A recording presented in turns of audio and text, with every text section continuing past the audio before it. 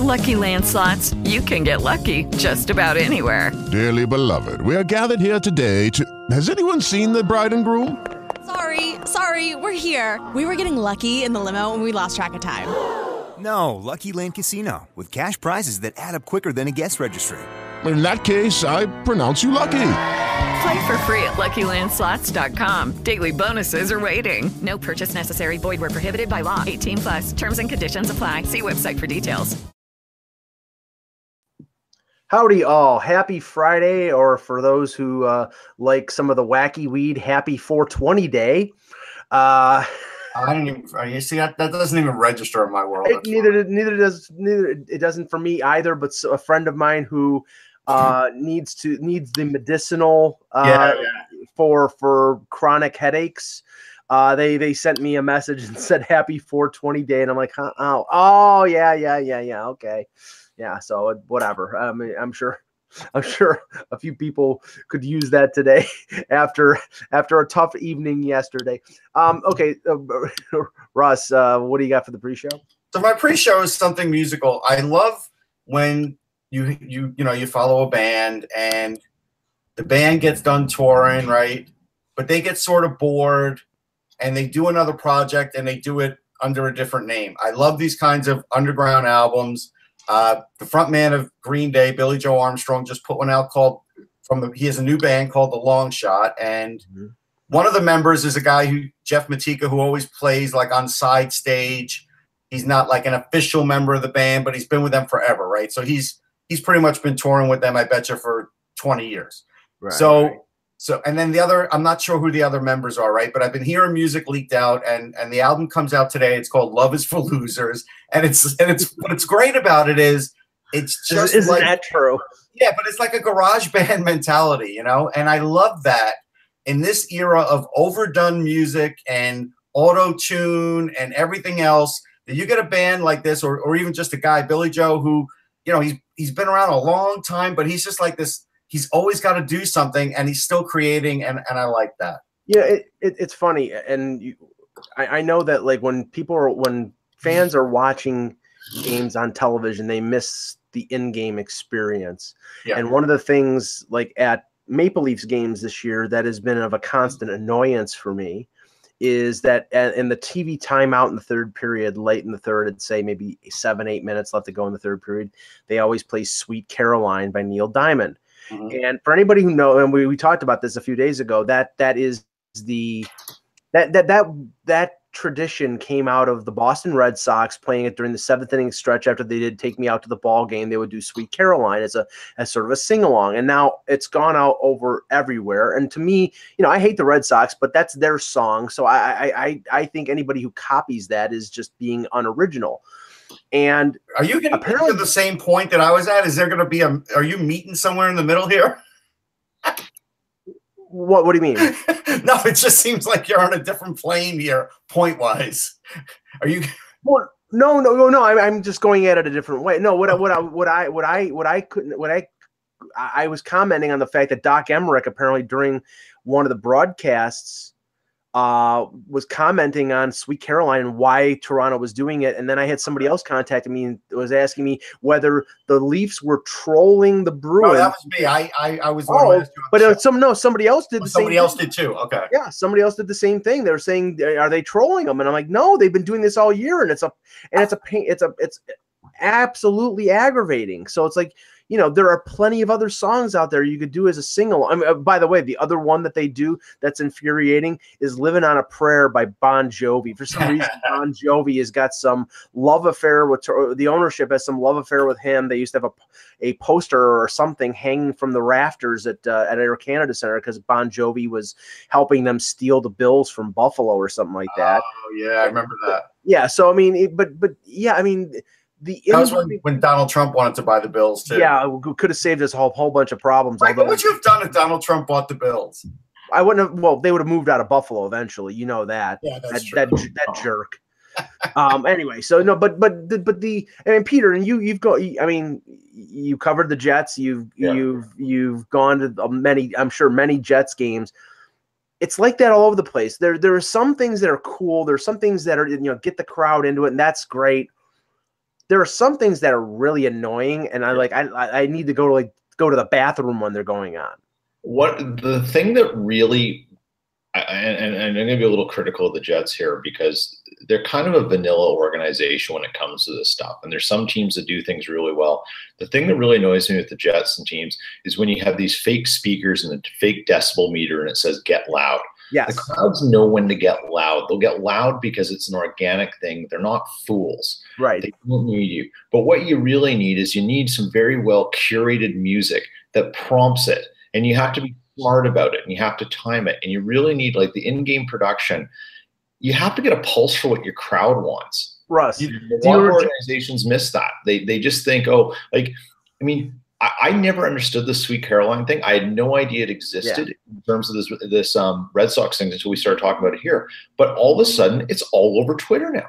Yeah. And it's like, wow. And if it's that prominent a feeling that it becomes a Twitter conversation with media, with fans, someone in the social media team of the Leafs has to be aware of this and refer that back to the production crew and say, guys, no.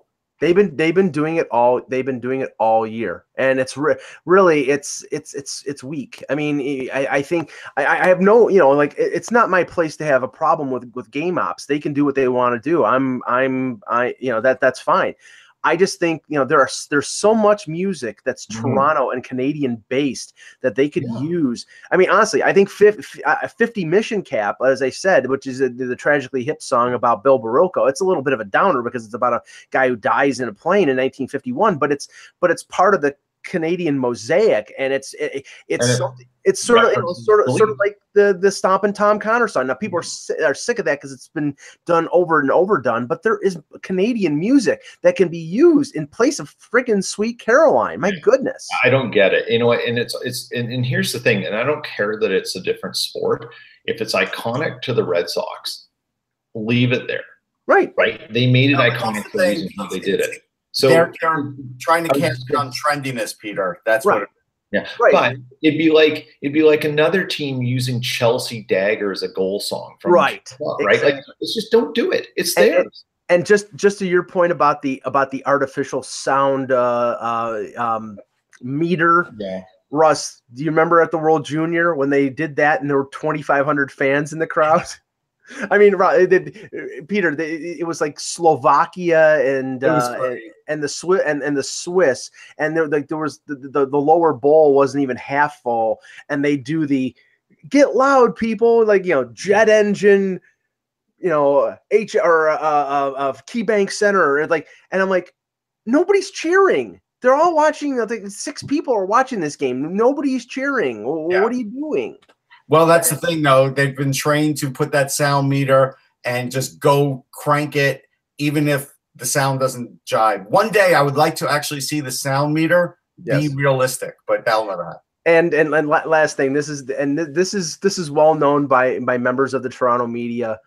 One of the things that they do T-shirt contests. They do they have basically a Gatling gun type of thing where they shoot T-shirts to fans in the crowd, which is great. They also do parachutes. Somebody up in the lights, up in the roof, will drop parachutes with T-shirts attached to them. Okay. And Russ, I swear to God, there is a metal support. I think it's for something on the scoreboard that a parachute has gotten caught on that thing at least 10 times this year. They had a parachute that got attached to that for about a year, and they didn't remove it, and then they finally did. And now every single time they probably went, "Hey Joe, can you go get that?" And he's probably like, "No." And then they probably nobody's gonna go out and climb out on the thing to get it. They just get a stick and knock it off. But every single time they drop a parachute, it ends up snagged on this thing. It's hilarious. Look, a little ineptitude is fun. Every once in a while, you see a little ineptitude, like when somebody gets their jersey retired for a team, and when they're trying to raise the banner, a lot of times it'll go crooked, and we all like that. Everybody likes a little laughter that way. Yeah. Okay, let's start the show. Sure. Hello, Hockey World. Today is Friday, April 20th, 2018.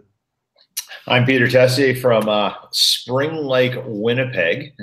What's a spring-like day for you in Winnipeg? It's today is going to be 16 Celsius. That's about 60 degrees. Oh wow, that really is. Yeah, that's nice. I'll take it. A week ago, Russ, my whole lawn was still front lawn covered in snow. Now there's no snow on it. Good. That's nice. You guys deserve that. Yes. I'm Russ Cohen from Sportsology, and we're getting about the same weather, about 55, 60. And I'm Michael Agello, and all I can say is the sun is out. Is it warm? Are you kidding? And this is the Hockey Buzzcast here on HockeyBuzz.com. You chose Buffalo, Mike. That's all I can now, tell you. We will discuss the two games from last night, but we have to start with – it's not breaking news because it happened about an hour ago. But Bill Peters, the head coach of the Carolina Hurricanes, who we discussed with Kevin Allen earlier in the week about the window that he had. It was strange that Don Waddell, the sort of acting GM, executive vice president, or whatever the heck his title is in Carolina, came out early in the week and said, well, he's got this window and it's up on Friday and a couple teams have reached out. It was sort of like almost like promoting him to get a job someplace else. And that's what you sort of said, Peter, where it's like they're looking to get out of the last year of that contract. And Bill Peters resigned this morning, and lots of speculation from Darren Drager and Pierre LeBrun and a few other people that he will be named the next coach of the Calgary Flames. Now, let's start on the Calgary side here because they fired Glenn Gulutzan. They fired a couple assistant coaches. They had a very disappointing year. Came out after the season that, Sean Monahan had to have 4 surgeries to do repairs on both hips, on a wrist, on, he probably shouldn't have played the last 20 games the way it sounded. But there's a lot of talent there. There's a really good defense there. And I've always said, Russ, that Bill Peters got a lot more out of the Carolina Hurricanes than was actually there. Yeah. So if you take that formula and move it to Calgary, I think that's a good hire because there's a lot there. Yeah, there's a lot there. I think he'll get them to be more defensive. I think he'll get them to be like a little bit grittier, just a little bit more hard to play against, because at times Carolina was like a pesky, hard to play against team. Yeah. And I think they'll do that. They'll probably make a couple of changes. Maybe they will move out someone like Sam Bennett. Maybe they'll look to, get bigger on some lines, faster on others. I think there's good hope there because the bones of Calgary are very good. And this is a good guy to bring in because he's a smart hockey guy. Yeah. Now, Peter, I talked to Sean Vetter, our mutual friend, because he follows the Flames very closely. And he said the one thing about Gulutzan that he had a major criticism about was that it was his lack of adjustments. When something didn't work, he never changed it. Like he had the defensive pairing of TJ Brody and Travis Hamonic was together for most of the year.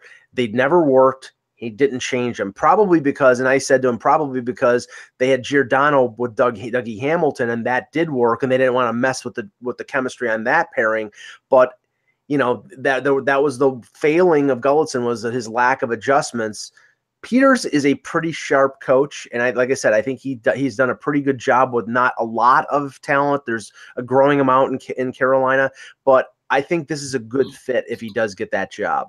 Yeah, the thing that when you look at what Peters has done in Calgary is he worked with a organization that was very strong on defense, right? Had a solid defense. We often talk about that Carolina's got to take some of their defensive assets and move them.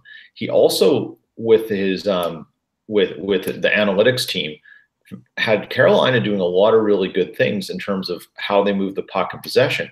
Sure. But they don't have the skill that Calgary has up top. So you take, you've got Jeff Skinner. I mean, and here again, I'm saying Jeff Skinner and Aho and Teravainen. Yeah, Teravainen. So there's your three, and Aho should have come up, but it's not like the same names that you think. When you think of Calgary, you go Gaudreau, Monahan, Frolik, Backlund. And you sort of go down the list of who they have on their team. Right. You've got a nice mix of vets and youth and everything.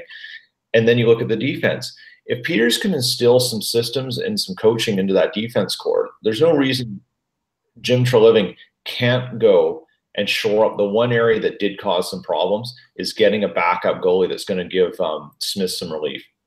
Right? I think they'll get one. Actually, would it shock you if they get Cam Ward to be their backup? No, No, wouldn't. I mean, He's been loyal to Warren, hasn't he? Like he is. They're almost in a Russ. They're almost in a similar situation to Philadelphia is. They're waiting for either Parsons or Gillies to maybe be the number one. And I think Mike Smith has got another year left in his contract. Yeah, Smith has another year, so you give Gillies another year down below. I'd rather him not backing up. I'd rather him playing full time and bringing Cam Ward on a 1-year deal. It's fine.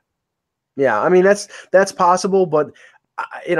With Calgary, I sense there's something missing. Maybe it's another scorer.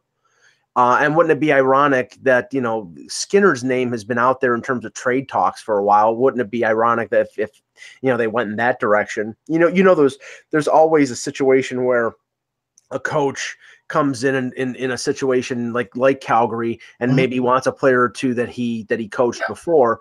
That might be a good fit. We'll find out during the summer. But I think Calgary dramatically underwhelmed this year. I thought they were a playoff team. I liked their defense. I was disappointed with the way that they played, especially down the stretch. But not only Monahan's injury, but Smith's injury around the All-Star break, that killed them. So, right. But let's talk about the other side of this because right now, if you're a fan of the Carolina Hurricanes, you really have no idea what your team is going to do, what they're planning to do, the direction of it. There may have been, Tom Dundon may have had a really nice talk 2 months ago, but now all of that's changed. Like you have no idea what's going on. If you work in that organization, you got to be a little nervous. I mean, Ron Francis is, silent. He's still with them, but he's silent. And so you don't know what their direction is. Are they going to hire? Here's the thing. Here's what my thinking is. When back in the day when the Jets hired, Bill Parcells and made him like head coach and executive, whatever. I kind of wonder now, is this what Carolina's going to do? Keep Waddell there to do the financial side, let Dundon do everything else, and bring in a coach in like a dual spot. I kind of wonder about that because then Dundon will have more control over what he wants. Back in the 90s, the Canucks sort of did this when they hired Mike Keenan because Pat Quinn was the coach and general manager, and then he stepped aside. They got rid of Quinn. They had Rick Lay come in, and he pooped the bed with the team. They brought in Keenan, and what they gave him control over was player personnel as well. He wasn't a GM, but he was coaching player personnel. So he's the one who made the infamous Linden trade for Bertuzzi and stuff. And that's feel like this, Peter? What? Doesn't it feel like this is what's coming? Yeah, I was going to say to your point that it's happened. It doesn't happen very often. No, but it's happened. And with the right coach, it gives Dundon his role in the GM thing where he was going to have the GM report to him. He's going to be able to play with his toy. I think it's a bad idea. Yeah, it's a very bad idea. I sort of allow the coach to have some control and work in tandem with Dundon. Russ, I think you nailed it right there. I'm skeptical that's the way that they're going because what I think might be in the works here is, I don't see Dundon coming off of the paying a general manager $500,000 instead of like if the baseline's $1 million, he's paying him half of what what they're normally getting. But you're not going to get anybody unless, in spite of what the salary is going to be, unless they have some sort of control over the team and over the decisions. And if that's the case, I think he's clearing the deck with Peters to at least give that general manager the say-so of who's going to be the coach. If it's Dundon being hands-on like Mark Cuban, this is a disaster. Sure. No. Listen, I'm not saying it's a great thing to do. I'm just saying this is my gut feeling that what they may do. But here's the thing, Mike. If what you're saying is true, they could have hired a GM weeks ago.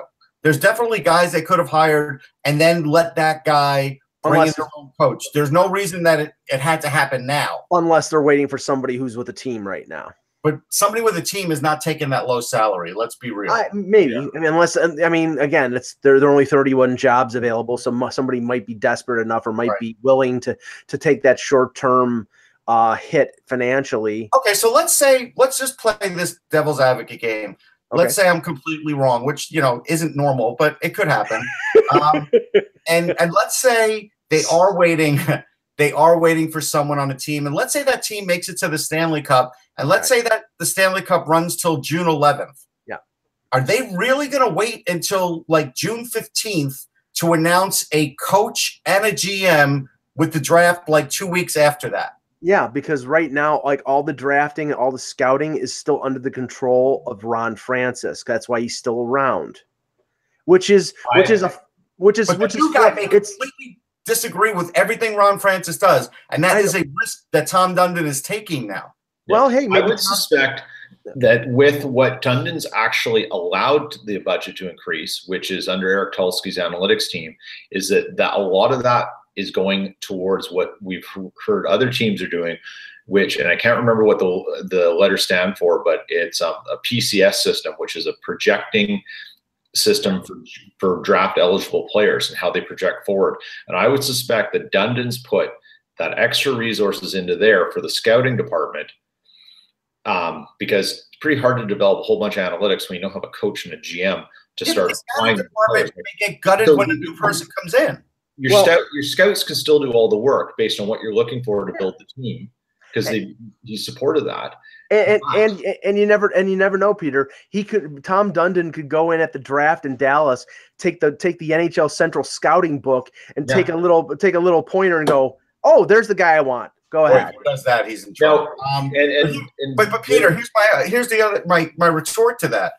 Yes, you could be right about that, but the idea is, if that's really what's going on, I don't know if that's really what's going on here, because a new GM could come in and completely disagree with how they're scouting and look at their draft board and say, I don't agree with this. I do. I understand that, Russ. I think that's a possibility. There's no way Dundon's not hiring someone who is seeing the same vision. Yeah, that's the problem. Is I think he's talked to people. He's been cheap. And they know that if I don't, and the people who he's talked to, that makes it even a smaller group of people that he. Right. I mean, you've got the thinnest wedge of the available talent pie right there. Yeah. And if I had to put my hat on, I think he brings in a kind of thing where like an AHL coach, once the Calder Cup's done, I think he maybe gets that's where he ends up finding a coach. And I think he might even find a GM or something from there too. Are we surprised? Yeah, I think you're right. Because he's not going to pay. Yeah. Now, are we surprised that we haven't heard from Tom Dundon today, considering his coach just stepped down? Like, I feel it's kind of odd that we're hearing from Don Waddell and not from him, since he's the lead guy. Like, if I'm a fan, I don't want to hear from Don Waddell. No offense to Don, he's a great guy. I kind of want to hear from the owner about this now. You've got rid of this coach who we all think is a pretty good coach. What's going on? The owner's PR 101 is, if you put the owner as the spokesperson and identified him as the decision maker, right, you don't back off from that in such a cut dry way without some reason. So they're not managing it well. Right. Simply because there's now more questions to be asked than anything else. Yeah, the owner's been they made a huge mistake that way. And I think Dundon, maybe he just said, okay, fine, Don, you do this now and take over. I've stepped in it too many times. Yeah. But it's still not the way to handle it.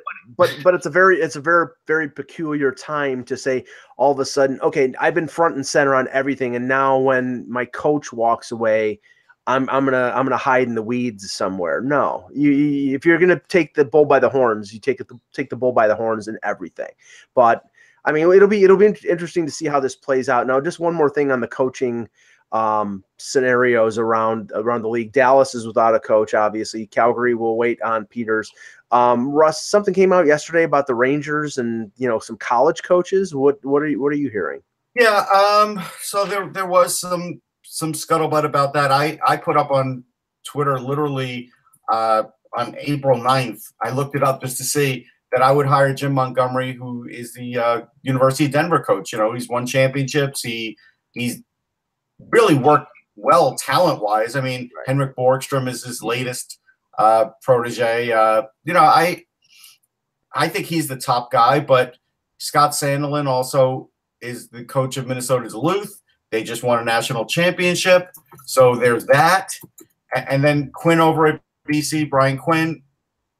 I think there's a chance for that too. Ted Donato. I haven't heard Ted Donato. What about the University of Minnesota coach? No. I haven't. These are the three that that we're hearing about, and it's not like they're the only three they're going to talk to. It's just like those are three that are sort of in the mix. But it's peculiar. It's peculiar that it's all Quinn. I said a different Quinn. Yeah, it's peculiar that it's all college coaches though, and it's not, not Tippett, not. No, I think they're going to be in the mix too. Okay. I think these are just early guys that are identified. I think there will be others, and there was also, and I don't know if it was you and me, Mike, or somebody, but somebody threw out the name of Rick Bennett.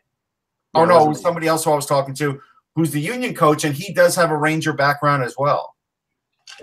Well, I mean, that'll be interesting to see, and we may see other openings. I'll stick with my suspicion when it comes to Edmonton. When we were talking to Kevin earlier in the week, if they've already confirmed that they're bringing Chiarelli back, and maybe they're waiting to fire Todd McClellan until, say, Washington drops out and Barry Trotz is available. But I just can't see both Chiarelli and McClellan coming back after that tire fire of a season that the Oilers had. I really can't see that. Yeah, I agree. The one thing to backtrack on the Rangers, we still haven't heard an answer from Lindy Ruff. Is he staying? Is he going? What's his new position going to be? Is he going to have any position? So Lindy Ruff, is still a Ranger. Right. Yeah. This is kind of crazy too. I just want to point that out. Speaking of weird situations and odd PR, let's talk about the Islanders. I'm not sure if you saw Chris Botta's tweet today. No. And basically he goes, was supposed to do the show yesterday. After it was promoted on Twitter and Garth Snow found out, Isles made a call, segment canceled. Pathetically, he was worried about a harmless interview on the NHL's own radio network. This is the Snow culture, GM since 2006. All right, so here's the thing. I mean, those two don't get along. They don't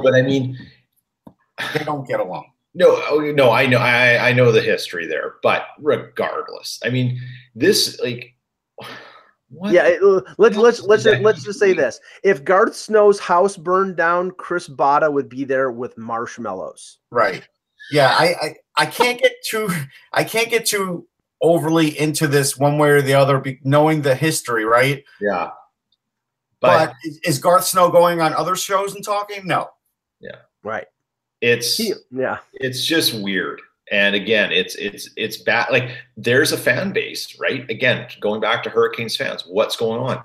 Islanders fans, what the hell is going on? At least their owner has been talking. That's a little bit more than Carolina, but they're just as confused. You're right. Yeah. Yeah. And there's interesting. Sorry, just adding some more to the intrigue to the whole thing. And 2 weeks after the regular season, we still haven't heard a peep out of either the Tavares camp or the Islanders camp regarding him. So I mean, it just leads everything to believe that's gonna go to the 5-day negotiating window in late June. Okay, let's get to the games last night. And I was at it was sort of a surreal thing with the Leafs and the Bruins, because right before game time, and I have to give the Bruins PR and the Bruins a lot of credit for not letting one little inkling out about Patrice Bergeron, because Bergeron talked to the media yesterday. Bruce Cassidy, mentioned about how important Bergie was to the team and this and that. And then lo and behold, the pregame skate comes out and he's not there. And then it gets tweeted out that he is out with an upper body injury for game 4. And at that point, Russ, I'm saying, here's your opportunity, Leafs, because, you were able to win in game 3 and shut down that line. But now, Riley Nash replaces Bergeron, and here's your opportunity especially for Austin Matthews, because everybody, the first 3 games, that was the big matchup, was Bergeron against the Matthews line. And that matchup, and the fact that the Leafs did not seize on that matchup, was central to the loss in game 4, the 3-1 loss. What did you think of the game, first of all? Well, I mean, I watched the game and I felt like, it was close. I knew that Bergeron was out. I did feel the same way you did, that the Leafs didn't take advantage, but I also, after talking to you offline, felt the same way that you did. Like, hey, when you pick Chara and McAvoy to sort of take out Austin Matthews, that's going to happen. It's like the NFL. If the NFL can completely stop you, a great player, from producing in a game, and I am really dumbfounded on how many tweets from the media and otherwise that I've seen expecting a 20-year-old to not only lead the team, but on his back, take them to the next round, because it's not a singular sport, people. It's just, we don't see it. Did Wayne Gretzky do that at 20? Did he win the Stanley Cup at 20? No, but he did beat the Montreal Canadiens, who were the 4-time Stanley Cup champions. Did he also have Mark Messier with him? Did he also have? He did. He had a lot of different players there. He had Paul Coppy. He had a lot of great players there. Now, Peter, my observation from the game, and I'll express my view after we get your opinion here, was the Bruins' big players without Bergeron came up bigger than they ever have in this series. Pasternak, Marchand, Chara, and Rask stepped up, and the big players on the Leafs, I think the only one who played, I think he was the best player on the ice last night, was Mitch Marner, and Marleau played well. But other than that, they did not get big contributions and did not get an increased level of play from the guys that they needed to win. And that's, I think, what is at the heart of the disappointment right now in Toronto after Game 4, is that their big players did not show up. They showed up pretty small at a big time. Yeah. I don't know what else to add to that, Mike. Like, I mean, you're right. And what more can you say? This is the thing. Like, compare it to Winnipeg. And I've watched that series a lot.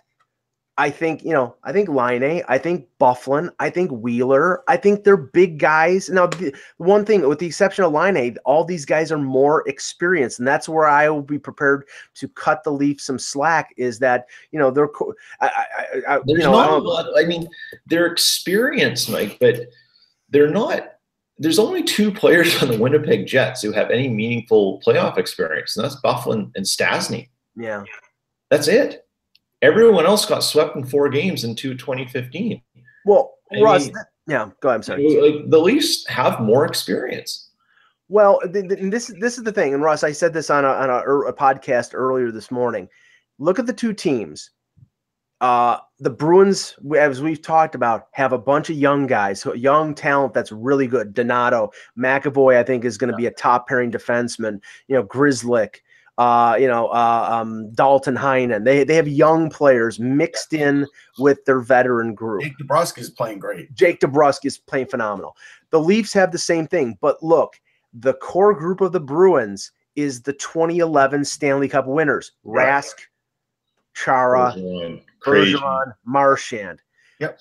The core group of the Leafs are 21: Marner, Matthews, Nylander. Morgan Riley's 24 years old. He's basically a veteran on this team. Other than the mixed in guys like Dominic Moore and Plekanec and Marleau, the core group of the Leafs are youngsters, and that I think is at the heart of this. It's too much to expect, and the defense is nowhere near what Boston's is, and that's really where in this league, if you don't have 4 that you are rock solid, can count on, and can roll for big minutes, you're not getting very far in the NHL playoffs. It's just the way. The one thing that we're seeing, and it's not a secret, but before I get there, don't forget the core of this Bruins group went to the Stanley Cup final in 2013 and lost to Chicago. True. Yep. Yes. This isn't, and this is a very experienced group, but the thing that we're seeing with the Leafs, and it's not a secret, but it should be everyone in the Leafs management team should be staring on the ice right now and going, how do we get 2 better defensemen to play on our team? How do we get them? Like, that is the whole. They've got to find a way to get. They've got a goalie. They've got forward skill. They've got forward skill. They've got skilled winger prospects coming out the wazoo in the organization. What they don't have is 2 stud defensemen. Yep. I think they have one that's probably a year or 2 away. They do in Liljegren, but okay, a year or 2 away, but they need them now. Right, They don't, and that's from years of not drafting them. And so, that's the thing. It's like they are in a spot where they're better than Edmonton because management filled in some gaps. Yes, but they're also in a spot where you're not getting to a conference final with a defense like that. Well, and here's the dichotomy of the two teams. The leading ice time for Boston was Zdeno Chara at 40 or 41 years old, played over close to 28 minutes. And he was out there for most of Matthews' shifts. And him and McAvoy successfully shut down that line for the third time in third game of the 4 games in the series. And that's at a point, some of the frustration that's going on in Toronto is Matthews and Nylander not being able to score. I get that, but again, I'm a future Hall of Famer, and McAvoy is a future All-Star for a lot of years. Exactly, and I'm again, these players are not very experienced, and Matthews showed up in the playoffs last year against Washington, so I don't think this is he's not prepared to play playoff style hockey, because I think he is. Like, who's the Leafs shutdown pair? Well, that's my point. The leading ice time player for the Maple Leafs last night on the blue line was Jake Gardiner, the player responsible for the loss, because his pinch late in the second period and an offensive draw with maybe he thought, because it was off of an icing and there was a tired Brad Marchand and Pasternak out there, that he could get away with pinching at the blue line. Well, he didn't get away with it. He got beat to the puck by Pasternak. Pasternak goes down the ice and sets up Marchand for a goal that hits the camera in the net. It's baffling. This guy can, I have a long history with Jake Gardiner in terms of being a critic of him and him being an analytics darling. But this is the problem. I had people yesterday sending me tweets. Well, the Leafs defense is never going to be good enough if they're playing Roman Polak. Your problem is not Roman Polak playing 14 minutes on the bottom pairing. Your problem is having a guy who cannot play defense playing 27 friggin' minutes. That's your problem.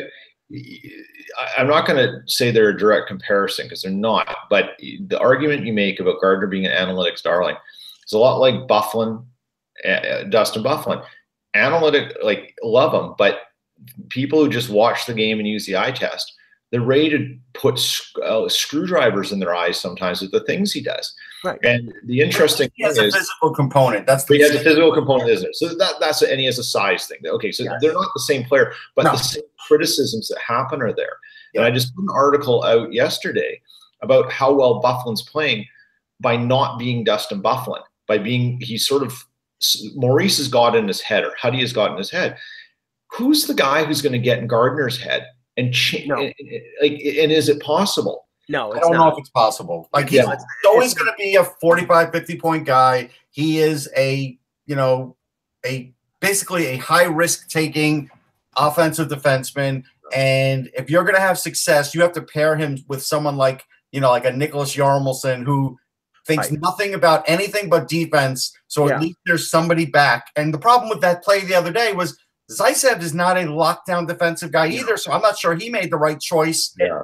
And Russ, either. I was talking to a media friend up in the press box, and I was railing about Gardner's bad defensive play, and he brings up offensive defensemen of the past like Brian Leetch, like Paul Coffey, and how Brian Leetch was paired with a defensively minded Jeff Bukaboom, and Coffey was paired with Kevin Lowe, and I'm like, yeah, but at a certain point, even Phil Housley in his career learned what to do and learned how to play defense. And the problem is that Jake Gardiner is 27 years old, and he has been able to temper some of the mistakes, but he continues to make the same mistakes that he made as a 21-year-old. He is what he is. He's never going to change. And if it's on your bottom pairing, or if it's a number 4 who gets 19 or 20 minutes, fine. But when you're playing him for 27 minutes, you're going to expose your team to what happened yesterday. Here's my retort, though. To hear Brian Leetch's name come up just makes me sort of I almost vomited. Like it pushed up a little bit. And the reason is, if he was bad defensively on a play, he had elite speed to catch up and get a stick on it. Gardner doesn't have that kind of speed. He has decent speed. He doesn't have that kind of catch-up speed. No, he has pretty good speed, Russ. But catch-up speed, it's different. You're right, and somebody. And that was apparent on the goal yesterday. But his problem is anticipation. He gets caught flat-footed, and you have to give the Bruins credit yesterday because what they did was they cut off the stretch pass that Gardner has been doing and Riley's been doing all season. That dump up the middle, sort of the alley-oop pass. They cut that off. They sat back, and the Leafs had no answer to that. So, we move forward in that series. It's going to be Game 5 on Saturday. Bergeron will be back. Kadri will be back. Game 5 or the final game of that series? Which one? Well, is it? I don't know. I mean, if you ask me to predict, I mean, I would say that I don't see it's a great chance of the Leafs coming back to Toronto, but you can't say that it's impossible because I mean they do have the talent. So I'll keep an open mind, but I'm not expecting this series to continue past Saturday night. So I think it could. I originally picked but 7. I don't expect it. I agree. Here's the thing. I think the Bruins are wearing them down, and I think the Bruins actually are wearing down the coach too. I think Mike Babcock, in his post game with his weird praise of a team that really kept it close for a little while, but didn't have much punch in the third period, was kind of weird, and I think that's going to work against him actually. Well, so here's the thing, and I think it goes to the bigger point that Mike, you talked about how earlier on this, like, because there's a lot of things flying around the Leafs. Well, Matthews isn't playing, all these different things. The problem is the Leafs can't keep themselves in the game, and that's I don't see it a problem as scoring because it's not like Boston's out. Like they only won 3-1. It's not like Boston's like blowing the doors off them. If that keeps it as a 2-1 game or a tie game, depending. And again, I didn't see the game, so I'm not aware of how the goals happened and the situations underneath and what led to them. But if there isn't the Gardner pinch gaff, if there isn't maybe another defensive mistake, and the game is held there, right? Then the way that game unfolds at a tie game later in it is far different than a game of a 2-1 or a 3-1 game. And it's like it's the Leafs. It's not like Boston's outscoring the problem. Like, no, but you know what? The problem, Peter, I think you're overthinking it only in the sense that Boston can still shut down a facet of the Leafs game. The Leafs cannot shut down any facet. I said this. I said this after the game last night. The Leafs and Babcock, he has been stressing them playing a strapped down, more conservative, defensive style, two-way hockey type of game, especially for the playoffs, because he knows that is what is needed to win. The problem is that the personnel on the team do not match that style. He's trying to get offensively gifted players, and granted, offensively gifted players can learn how to play two-way hockey, and I think Matthews and Nylander and Marner are going to have to do that throughout going further in their career for them to be able to win. But he's been accentuating that point about playing that two-way style, and they really throughout the year have not been successful doing it. They only they rely on that offense, and then when they fall behind, they have to open up the throttle to catch up. And their only option now, down 3-1, is to open it up and try to get Boston to play that type of series. I think Boston's too disciplined to do that, but that's something that has to be remedied in the offseason. If you got players that don't fit that style, you better get players that can fit that style. That's all I have to say. Yeah. All right. The other game last night was Columbus and Washington, and it bucked the trend of every other series that was 2-1 in the sense that the team that was behind even the series, and this has been 4 games now, Russ, where the home team is lost. If I was a season ticket holder, I'd be asking for a refund and losing my mind. 4 goals for the Caps. Bobrovsky was big in the first 2 games. Can't really blame him here, but not as big at home. No, not as big at home, but the team just, again, goes into this shutdown, can't score kind of mode. And at the end of the game, John Tortorella says, well, we laid an egg. Like, that's it. Like, that's his answer to the press. And it's like, I'm sorry, John, you got to give us more than that. It's a home game. You had a chance to go up 3-1. You basically gave a team that was struggling life. Life. Yeah. They gave him life. And I really do think that the Yerabek out and Christian Juice in has made a massive difference in the Caps defense, because Yerabek was getting victimized in almost every game, right? For at least one play a game. Now that's not happening. Ovechkin's gotten hot. Oshie's looks like he's heating up a little. Holtby's sort of in there now, right? He's settled in. This is now not looking great for the Jackets. I'm still going to stick with the Jackets, but the problem is now when the coach just says at the end of the game, well, we laid an egg, I don't know, man. If that's going to be the best you've got, I'm sure he said something else behind closed doors, but he better get real tactical about this, or I don't know if his team's recovering, because we don't know how the Jackets can come back in a series. They really needed to be up 3-1, I think. Now, Peter, I was concentrating more on the Leafs game. I didn't really get a chance to see anything more than a couple highlights from this game, and I know you were the same. But looking at it, it's like, I mean, Columbus had a real opportunity here, up 2-0, and really, I think Washington was questioning, after all the playoff chokes that they've had throughout the last few years, being down 2-0, the Grubauer-Holtby situation, all the things that were going on. Now I think they have to be infused with a lot of confidence, winning 2 games on the road and going back home with Holtby playing, better hockey and them in a fortuitous position. Yeah, it's to come out and get the OT win that was huge for Washington in terms of just their general playoff history. They needed that. Then to come back and then what it was, 4 goals last night. Yeah. Right. Like to deal with that and then put the game away. Wow. What a momentum shift. Right. Like, I mean, the momentum shift between the first 2 games and the second 2 games heading back to Washington tied is absolutely incredible for the Caps.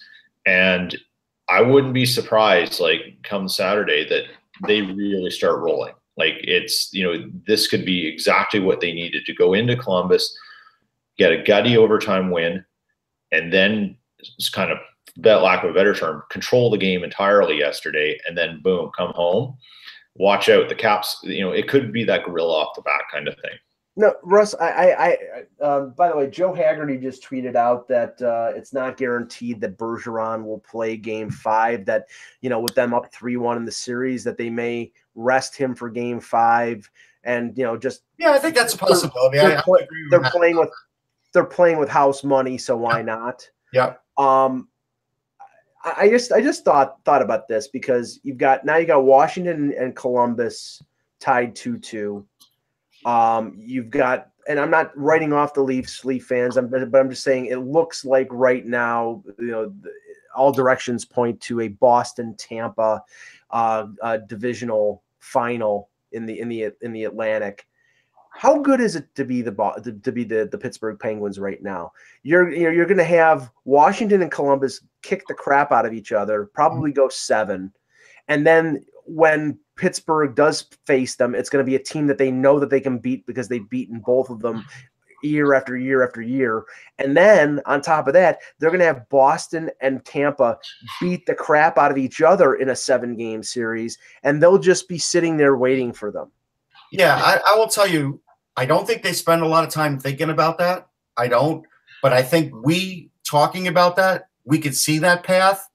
They're really an interesting team, because, again, like after the win the other night, you got Sidney Crosby in the locker room talking about passing Mario Lemieux for I think it was most points in the playoffs, right? Yeah, I couldn't believe that. Which is crazy, but Mario also had injuries and disease and all that, right? So, but still amazing for Crosby. You got Malkin sitting next to him talking. Phil Kessel's out in the hallway. He's visiting with family. Like, it couldn't be any looser for them after a game like that, because they've all been there and they expect this, and Matt Murray expects this, and Sullivan's, not sitting on his laurels. He's actually each game trying to, work hard at a game plan. And right now they're playing a team that they clearly have overmatched. The Flyers look like they're going to play Robert Hogg tonight, and that's fine. He'll, but the problem is they're putting Hogg in and they're taking Sanheim out. Brandon Manning stays, apparently. And so that's something where you have to scratch your head from the coach.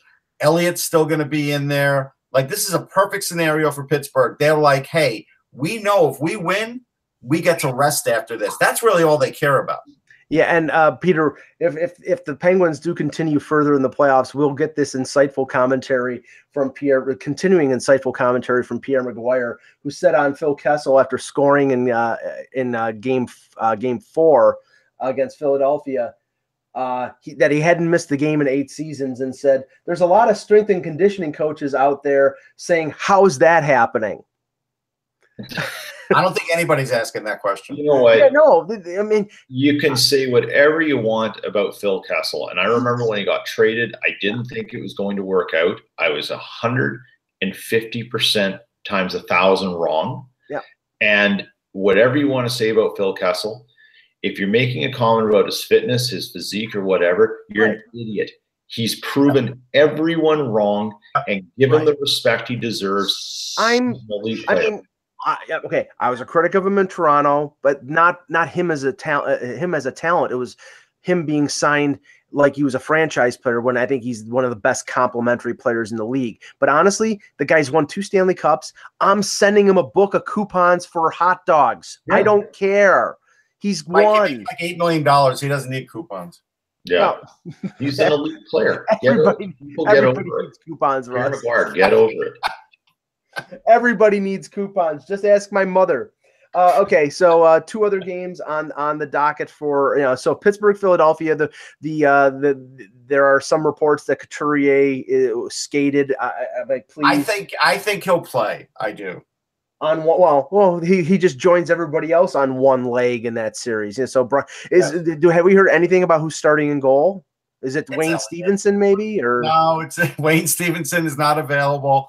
No, it's Elliott. Like, that's it. Bob Froese. Bob Froese is not there. Bob Froese is a minister now, so he's busy with that calling. Rick St. Croix, Roman Chechmanek. We just go through the list.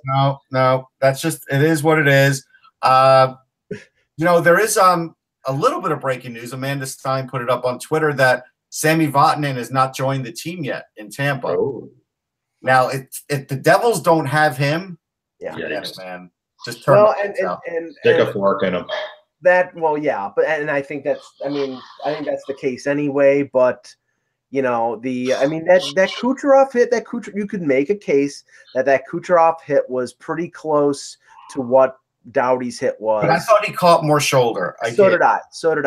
I think that was the only difference, Russ, was the fact that it was a continuation of the hit. He hit the shoulder first, and it went through to the jaw. And I'll tell you this, and this was fascinating for me, and this is why somebody might hire Scott Stevens as a coach very quickly.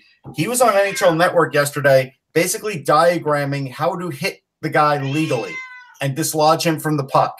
And I'm thinking, boy, if I'm a coaching staff, I might be watching him on NHL Network right now to see how to do it. Well, yeah. I mean, without giving them a concussion or with?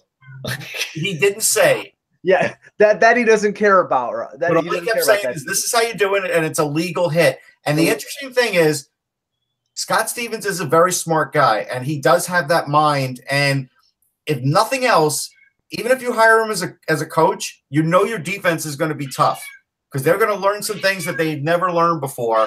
And that's going to probably make him valuable on the open market at some point someday.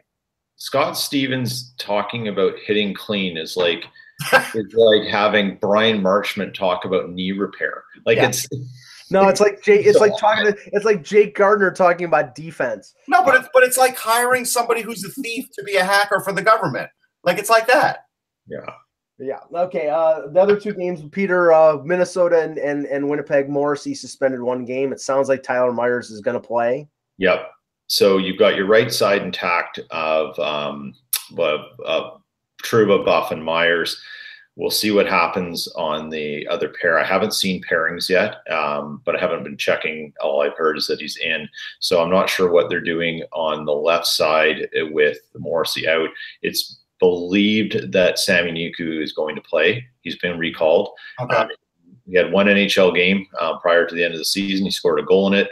The prevailing thought amongst Jets fans, or at least the ones that are very vocal, is that they, if you're going to replace Josh Morrissey, you replace him with the most Josh Morrissey-like player, and that would be Sami Niku, regardless of experience. So let me ask you this question, Peter. If for some reason the Jets lose tonight, they're at home and everybody's looking at Minnesota as a wounded duck, and let's say they lose, what will the temperature of the fan base be like then? Even though they'll have a 3-2 lead, will they be losing some confidence at that point if that happened?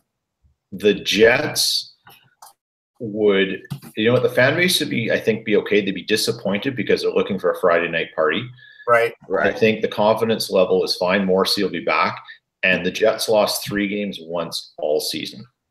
They're not going, and I think the fan base believes that they're not going to lose 3 straight to give up a 7. Not that it can't happen. Right. But given that there's no Suter, no Parise, a one-leg Spurgeon. This is a weird sport. Like, anything could happen. Dubnyk could all of a sudden go lights out. Right. And next thing you know, you could buy a goal. It could happen, but I think there'll still be optimism. They'll just be disappointed and look forward to Game 6. And finally, the last game, the 9:30 game, Avalanche and Predators. Predators will be without Ryan Hartman. From what I heard yesterday, Russ, that Sam Girard, it's a game time decision. That's a big deal too. Right, but from what I also heard is that Andrew Hammond is going to start over Bernier. Sorry. Yeah, and if that's the case, I mean, not casting aspersions at Andrew Hammond, but now you're on goalie number 3. Yeah. Without Eric Johnson, maybe without Girard. I mean, no, but this is like if the Hamburglar quit McDonald's and Burger King hired him. Like, that's what this is like. Well, this is the guy from the Verizon commercials is now doing Sprint commercials. I know, but he's younger. Donald Trump was a Democrat, now he's a Republican. Andrew Hammond, it's a lot of years since he's been successful. Like, this is a real desperation move. Well, they've got nothing else. Well, they have no choice. They should go with Bernier. I don't see the positive. I don't know if he's hurt. If he's hurt, he left the game injured. Yeah. So but you're saying if he's healthy, he's going to play. Yeah. All right. But anyway, so okay, great show. We will be back on Monday. I may be up in Toronto. We'll see. For Peter Tessier, Mike, you don't seem very confident. Well, it's not up to me. It's up to the Leafs. No, but you're going to have to write an article. You're going to write an article that when you wrote your last article, were you writing it that the series will continue, or are you writing it that it's probably over? You had to go one way or the other. No, I wrote that they missed. I wrote that they missed a golden opportunity, and that no guts. No, it's the truth. No guts. For Peter Tessier and Russ Cohen, I'm gutless Michael Agello. Thanks for watching, and remember, without the buzz, it's just hockey. With Lucky Land Slots, you can get lucky just about anywhere. Dearly beloved, we are gathered here today to... Has anyone seen the bride and groom? Sorry, we're here. We were getting lucky in the limo and we lost track of time. No, Lucky Land Casino, with cash prizes that add up quicker than a guest registry. In that case, I pronounce you lucky. Play for free at LuckyLandSlots.com. Daily bonuses are waiting. No purchase necessary. Void where prohibited by law. 18+. Terms and conditions apply. See website for details.